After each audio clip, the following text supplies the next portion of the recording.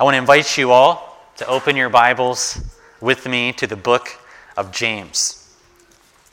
Now, next Sunday morning, we'll have the privilege of hearing in the morning service from Greg as he preaches the word for us that morning. But for today, I'm excited to be able to open up the word again to the book of James, chapter 4.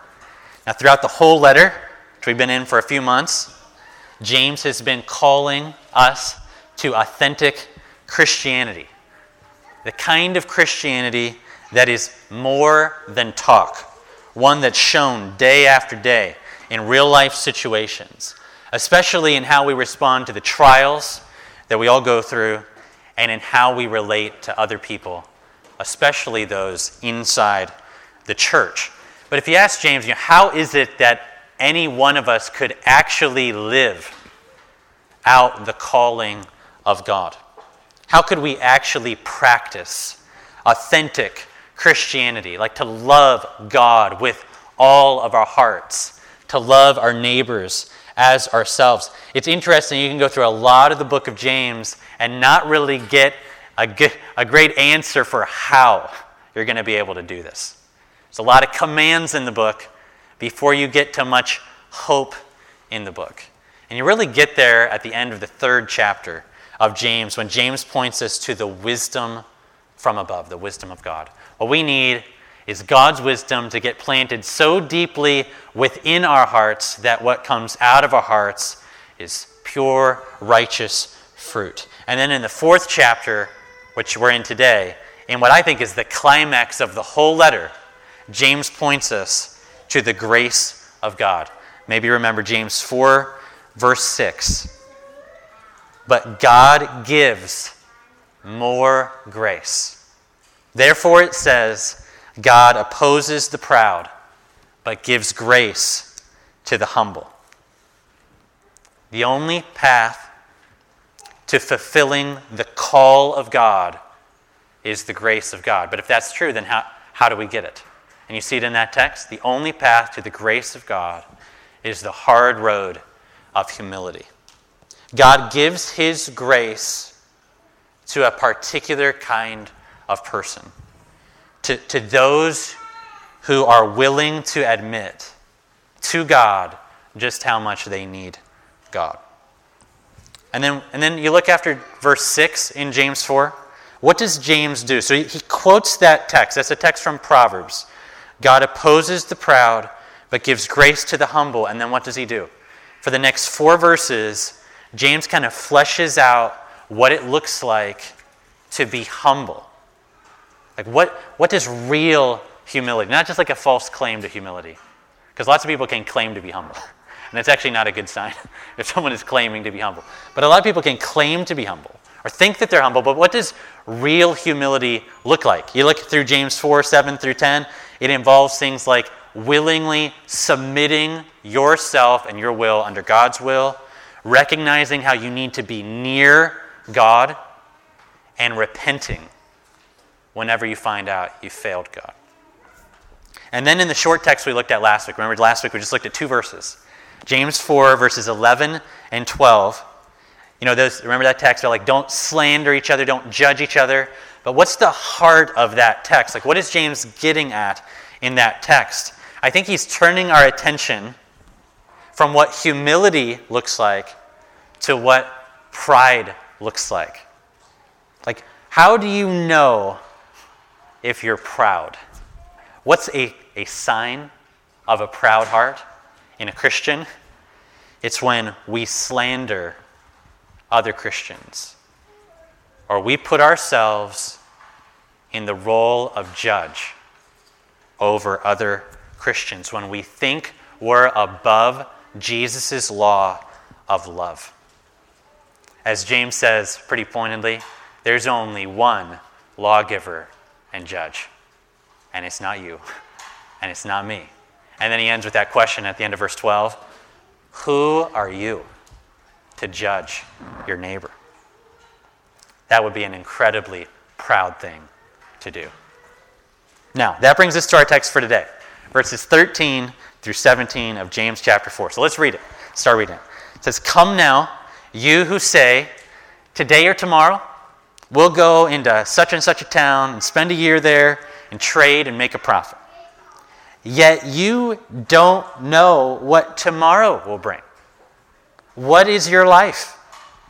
For you are a mist that appears for a little time and then vanishes. And maybe that last line, it might be one of the most famous lines in James, right? What is your life? You're a mist that appears for just a little while and vanishes away. Now, to grasp that line that maybe you've heard before, maybe we actually sung about that line earlier this morning, we're going to need to stop first and think through a couple questions. So I want you to look back at verse 13 again. When James says, come now, you who say, today or tomorrow, we're going to go here or there, do this or that, that kind of thing. Make a profit. First, who is James talking to? Come now, you who say this. Who's he thinking of? Now, the first thing I'd suggest, which is going to become clearer as we go through the text, is that James is talking to people who are professing Christians. Okay, I think that as you'll see his counsel later in this little paragraph, it'll become clear he's talking to professing Christians who might say this sort of thing.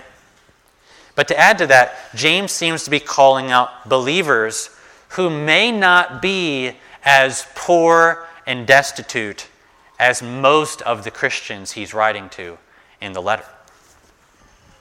See, most of the people he's writing to in the letter seem to be under serious oppression, but maybe not all of them.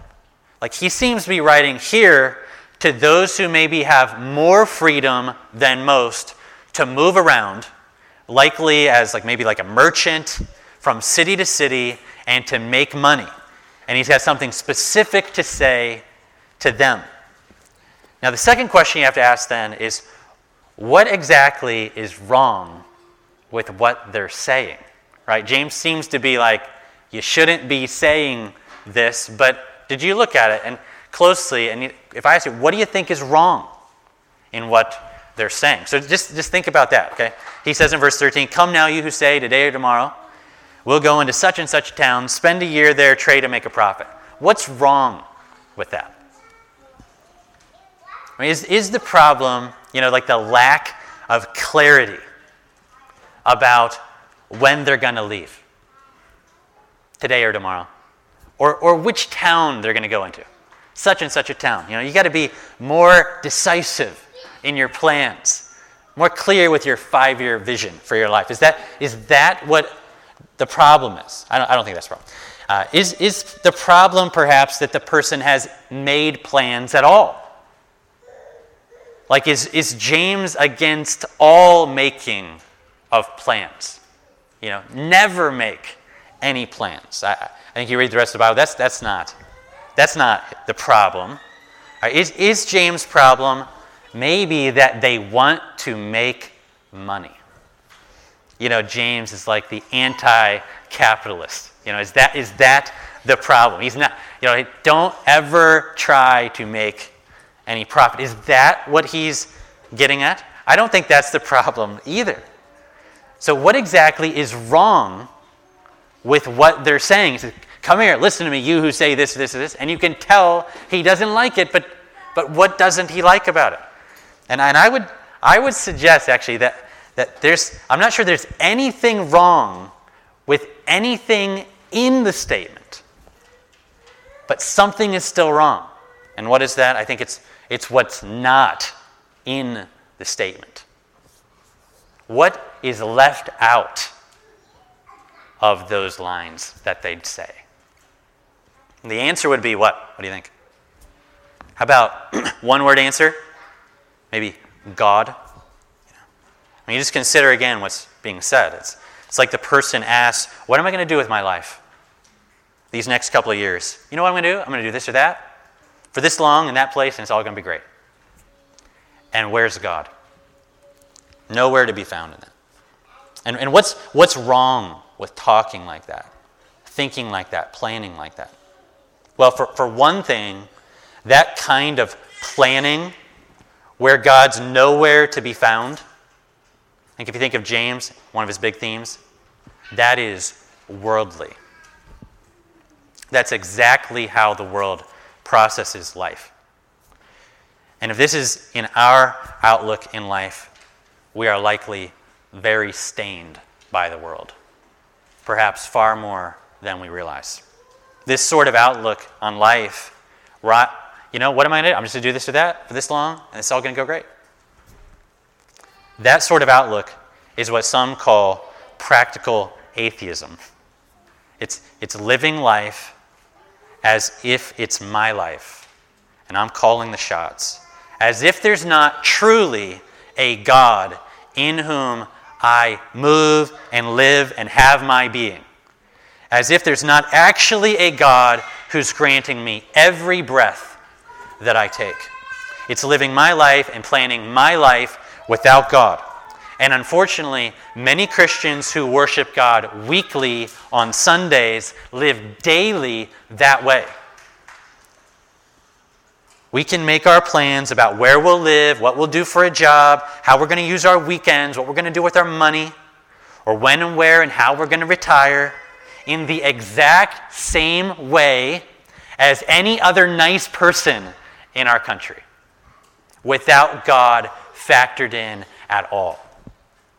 And we can do all of that even though we sing loudly on Sundays that God's the sovereign king and sustainer of everything in my life.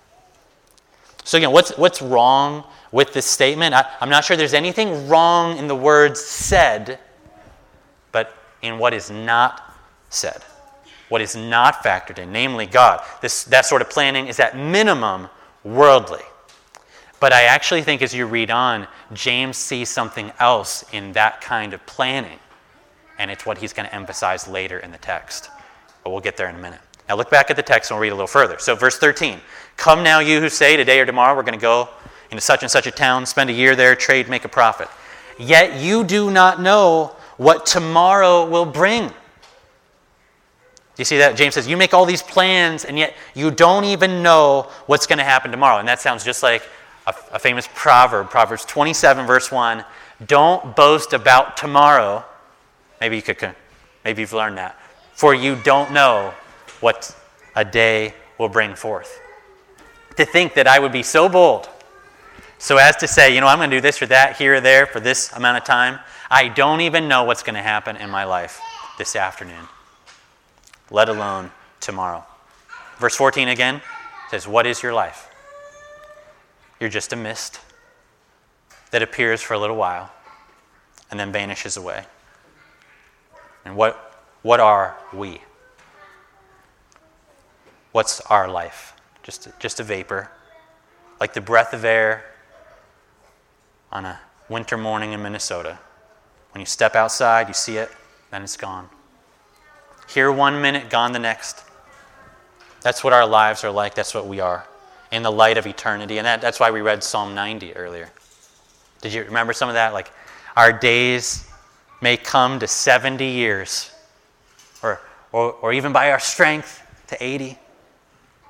Yet the best of them are but trouble and sorrow, for they quickly pass and we fly away. Some of us here may not make it to 2021. And some of us maybe will live to 40 or 50. Some may even live to 80. But in the light of eternity, what is that? What's 80 years? And go ask a few 80-year-olds what they think. What would they say? "Oh, life's so long." I imagine you're more likely to hear, "Wow, these 80 years have gone by so fast. Life is fleeting. It's always slipping away. We have no ultimate control over it." We probably don't think too much about this because it can be depressing, can't it? Nobody wants to think about this, how quickly life is slipping away. But back in Psalm 90, Moses doesn't respond by saying, just ignore it. Try to live as if this isn't true. Just suppress these thoughts. That's what the world does with these thoughts. Nobody wants to think about this. But not Moses. You know what Moses says? He cries out to God in that same psalm, "Oh God, teach us to number our days so we can get a heart of wisdom." And now back in James, all of this so far has really been about what not to say. So what should we say? Like, how should we plan? Look at verse 15. He's very clear. "Instead, you ought to say, 'If the Lord wills, we will live and do this or that.'" You see, I hope you see what I'm saying. The corrective isn't really a corrective on everything that was said, but on that one thing that was left out, namely God. What a Christian should say is, if the Lord wills, we will do this or that. Because I don't know what tomorrow will bring. Sure, I can plan, but only God knows what tomorrow's going to bring. In fact, God doesn't just know about tomorrow, He holds tomorrow and every moment in between in His hands. And because of that, anything that I plan to do or that I hope to do with my life is only if He allows. Is only if He gives me the breath, the strength, and the chance to do it. I must recognize that all my plans are just that. They're just my plans. And I've got no power to make sure they happen. And because of that, in everything I do, in all that I plan, I have to submit my life, my goals, my dreams, my plans, consciously to the will of the Lord. It's only if the Lord wills that I'm going to make it through the next week. It's only if the Lord wills that God's going to continue to prosper this church. It's only if the Lord wills that I'll see my grandchildren. My life is in His hands. Now let me pause and ask a question about this. Does this mean we must literally say, "Lord willing," after every single thing that we plan to do? Okay? Now, I think my answer would be no. I don't think that's what James is getting at. But first of all, I want to point out that it's not a bad idea to say this more often than we probably do, because there is clear precedent in the Bible for saying this. Not just that James says you should say this, but Paul, the apostle, is a great example of saying this kind of thing repeatedly, and you probably haven't paid attention to it. Because you only really think about what he's saying when you're thinking of this text in James. That's at least the case for me. So just a couple examples. Like one, when Paul first went to the city of Ephesus, okay, they really wanted him to stay for a long time. They were like begging him for him to stay. And do you know what he said? Because he had somewhere he had to go. He promised them, "I will come back to you." And what do you think he said? "If it's God's will."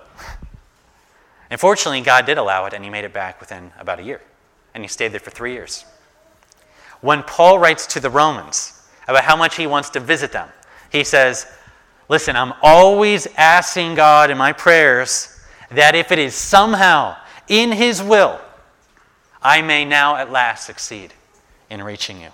And then at the end of Romans, Paul pleads with them to pray with him for safety in Jerusalem so that he can come to them in Rome with joy by God's will and be refreshed in their company. And do you know what happened?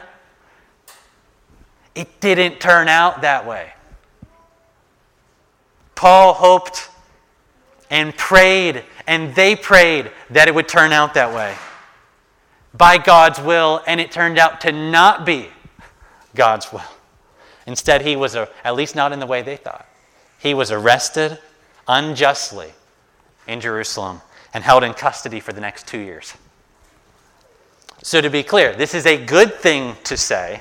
Paul does say it, and after all, James does say you ought to say this. But again, I mean, if you're just asking, are we required to say these exact same words all the time? I don't think that's what James is after. And in fact, you could say these words all the time, and you could very well be missing the heart of what James is getting at.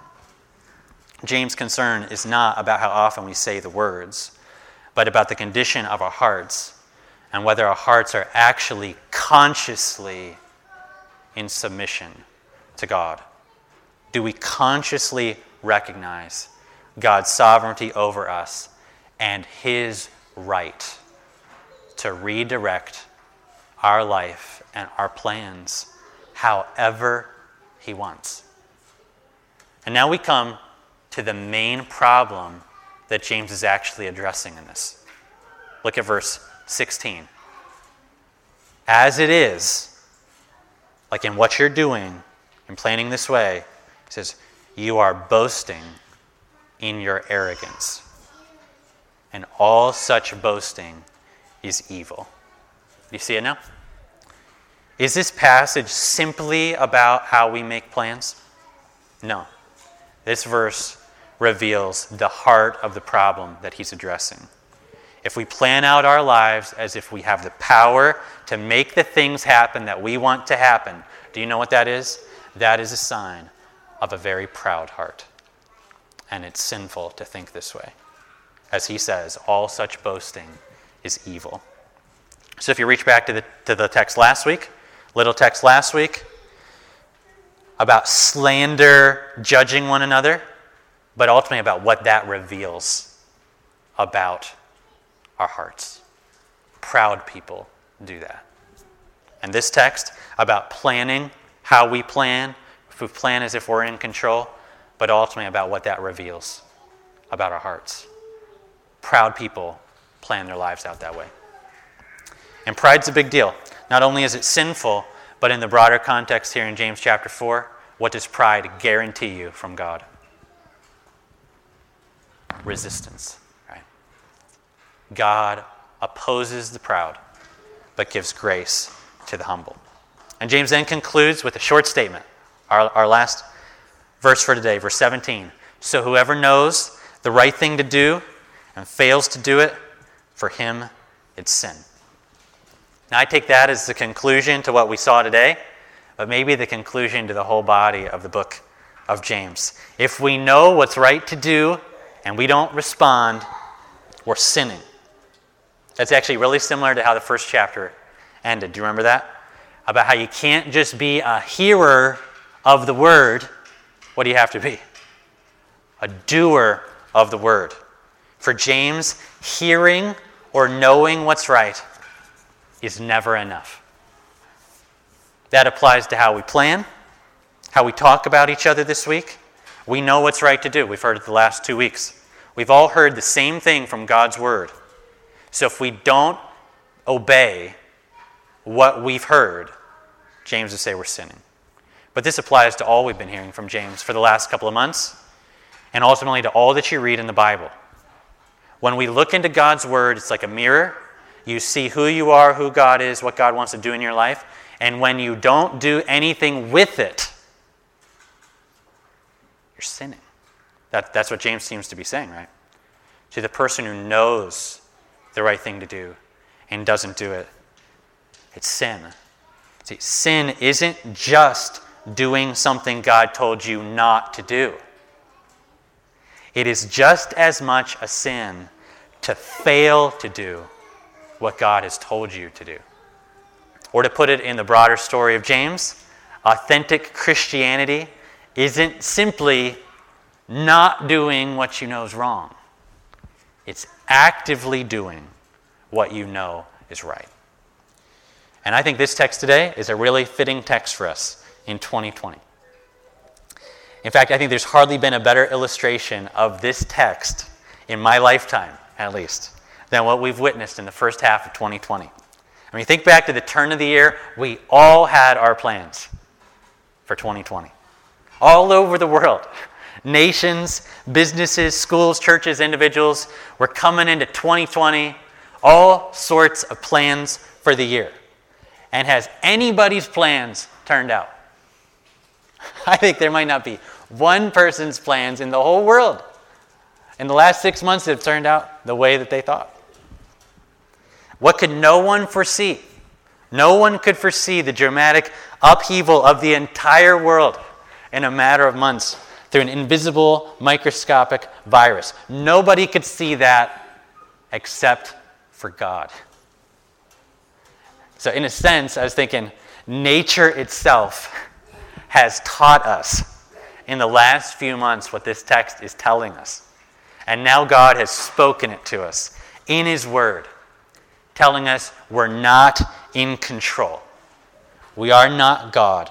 Only God is God. As the songwriter says, we're a moment. He is forever. And the only hope we have in life and death is what? That we are not our own, but belong to God. Do we live as though our lives are truly in the loving hands of God? Do we plan that way? You know something, there was a man who lived that way perfectly. I was thinking about him this week. He lived that way all the time. There's only been one man like that. His name is Jesus. Think of how he lived. Constant, conscious awareness of his Father's power and constant submission of all of his plans to his Father's will. I love what it says in Hebrews about this. It says, when Christ came into the world, he said, "Here I am. I've come to do your will." Or maybe the climactic moment of his life where you see this, maybe you think of it. It's when he fell on his face and prayed in his last hour of freedom. "My Father, if it's possible, may this cup be taken from me. Yet not as I will, but as you will." Jesus' entire life was lived in conscious recognition of his Father's sovereignty over his every breath and an active submission to do only what the Father willed for him to do. And you know what? I haven't lived that way. Have you? We often buy into the narratives of this age that we are the masters of our fate, that we are the captains of our souls, as if we have the power to chart our own course in this life. And then God speaks to us. Words like these: "What is your life? You're just a mist. It's here for a moment. It's going to be gone so soon." God is calling us through those words to humility in how we live and how we plan. And he's calling us to turn away and repent from our pride. He's calling us to look again to Jesus, the one who did live the way we should have, and then died for us in submission to his Father's will, to pay the price for our sinful pride. Survey the cross once again today. And on the one hand, take comfort in this, that the Prince of Glory died for your pride. And then, may the sight of the cross cause you to pour contempt on all your pride. Let's pray. Father, would you forgive us for how we so often live and plan just like anybody else who doesn't even know you. Forgive us for our pride and lead us again to Jesus, who paid the price for our pride and cause us to hate the pride that so easily wells up within us. This is something I know we all struggle with every week. And it shows in the way we talk, in the way we judge and think about each other, in the way we think about our lives. So, Lord, I pray that you'll humble us through this and assure us of your promise of grace to the humble. Pray you'd give us a good week, Lord, this week, where we love one another, as ourselves. And where we much more consciously this week than last submit all of our plans to your sovereign will. We pray this in Jesus' name. Amen.